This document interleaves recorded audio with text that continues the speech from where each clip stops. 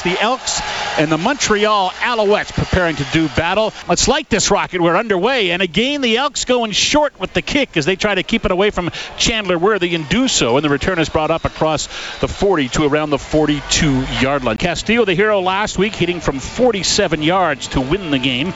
This one's coming from 26 yards for Castillo. That goes up. The Elks take the lead 3-0 with a 26-yard field goal from Sergio Castillo.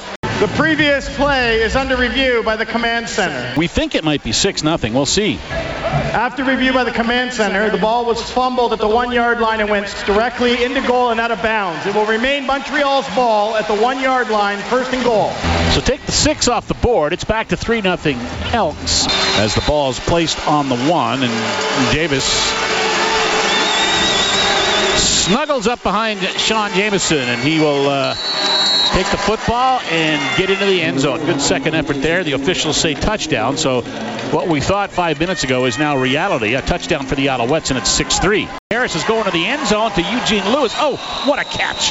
What a catch by Lewis, one hand, and that's another touchdown for the Alouettes as Lewis gets it about halfway into the end zone, right on the sideline, just throws that left hand up and brings it down for the touchdown. Ryan holds.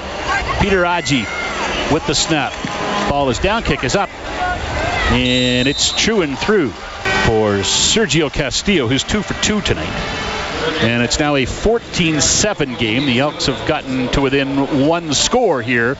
I know during the commercial break, Dave, several players and Coach Chris Jones spent a lot of time talking with the officials on the field. After review, it was ruled the runner fumbled before he was down by contact. It'll be Edmonton ball. So the Elks recover the fumble. It is McConzo who recovered the fumble, and the Elks offense will come back onto the field in pretty decent field position just across their own 40-yard line. Field goal attempt by Sergio Castillo, who's now 3 for 3 on the afternoon, and it's a 14-10 game now for the Alouettes with 1:09 to go, and the Elks offense will go back to operating without Kenny Lawler. Here's Trevor Harris. Ball comes free again as he throws it, and the Elks say they've got it back again. Could it be another fumble recovery? Matthew Thomas gets up with it. We'll see what the officials rule. It looks like indeed it is Edmonton football. Another big defensive play for the Elks. Cornelius under center. Takes the snap, moves ahead, and they're up, Edmonton. Touchdown Elks. Taylor Cornelius is into the end zone for his 7th rushing touchdown of the season, and the Elks look like they'll head to the dressing room with the lead here in Edmonton. And Sergio Castillo turns a 2-point lead into a 3-point lead with the point after it. 17-14 now. The Elks lead the Alouettes. Montreal was up by 10 after touchdowns from Davis and Lewis, but the Elks have battled back. Castillo is 3 for 3, and Taylor Cornelius now into the end zone with the Elks' first touchdown of the day. Cote missed from 50 earlier. This from 52 now to make it a 1-point game. Ball is up, and it is through. So it's 18-17. The final play of the first half is a field goal for the Alouettes. And we got ourselves a game all of a sudden as we head to halftime. There's the pass now, and it is complete to the 5-yard line, and the Elks are at the 5, and the reception by Danny Vandervoort. Cornelius takes it, has that one knocked down, and intercepted. It's in the air now. Can anybody catch him? Heading downfield, and at the 10, at the 5, at the 25 now, into the 15, still on his feet and still going.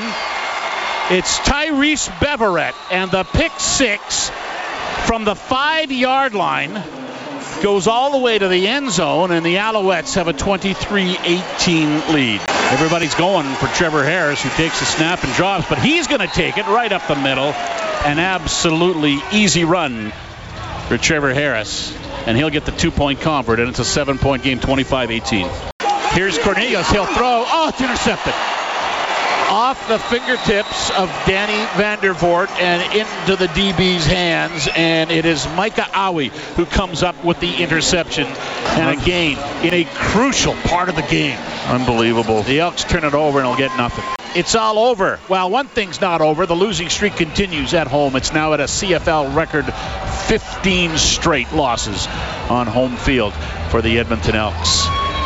Playoff chances are still there, but they are now less than slim and none with absolutely no room for error. The Elks will have to win every game left this year, and they'll have to get the Saskatchewan Roughriders to lose every game that they have left, and probably have to get some help from Hamilton as well. So dark skies over the green and gold right now as they head to the dressing room. 25-18 the final score. The Elks lose to the Montreal Alouettes here at the Brick Field at Commonwealth City.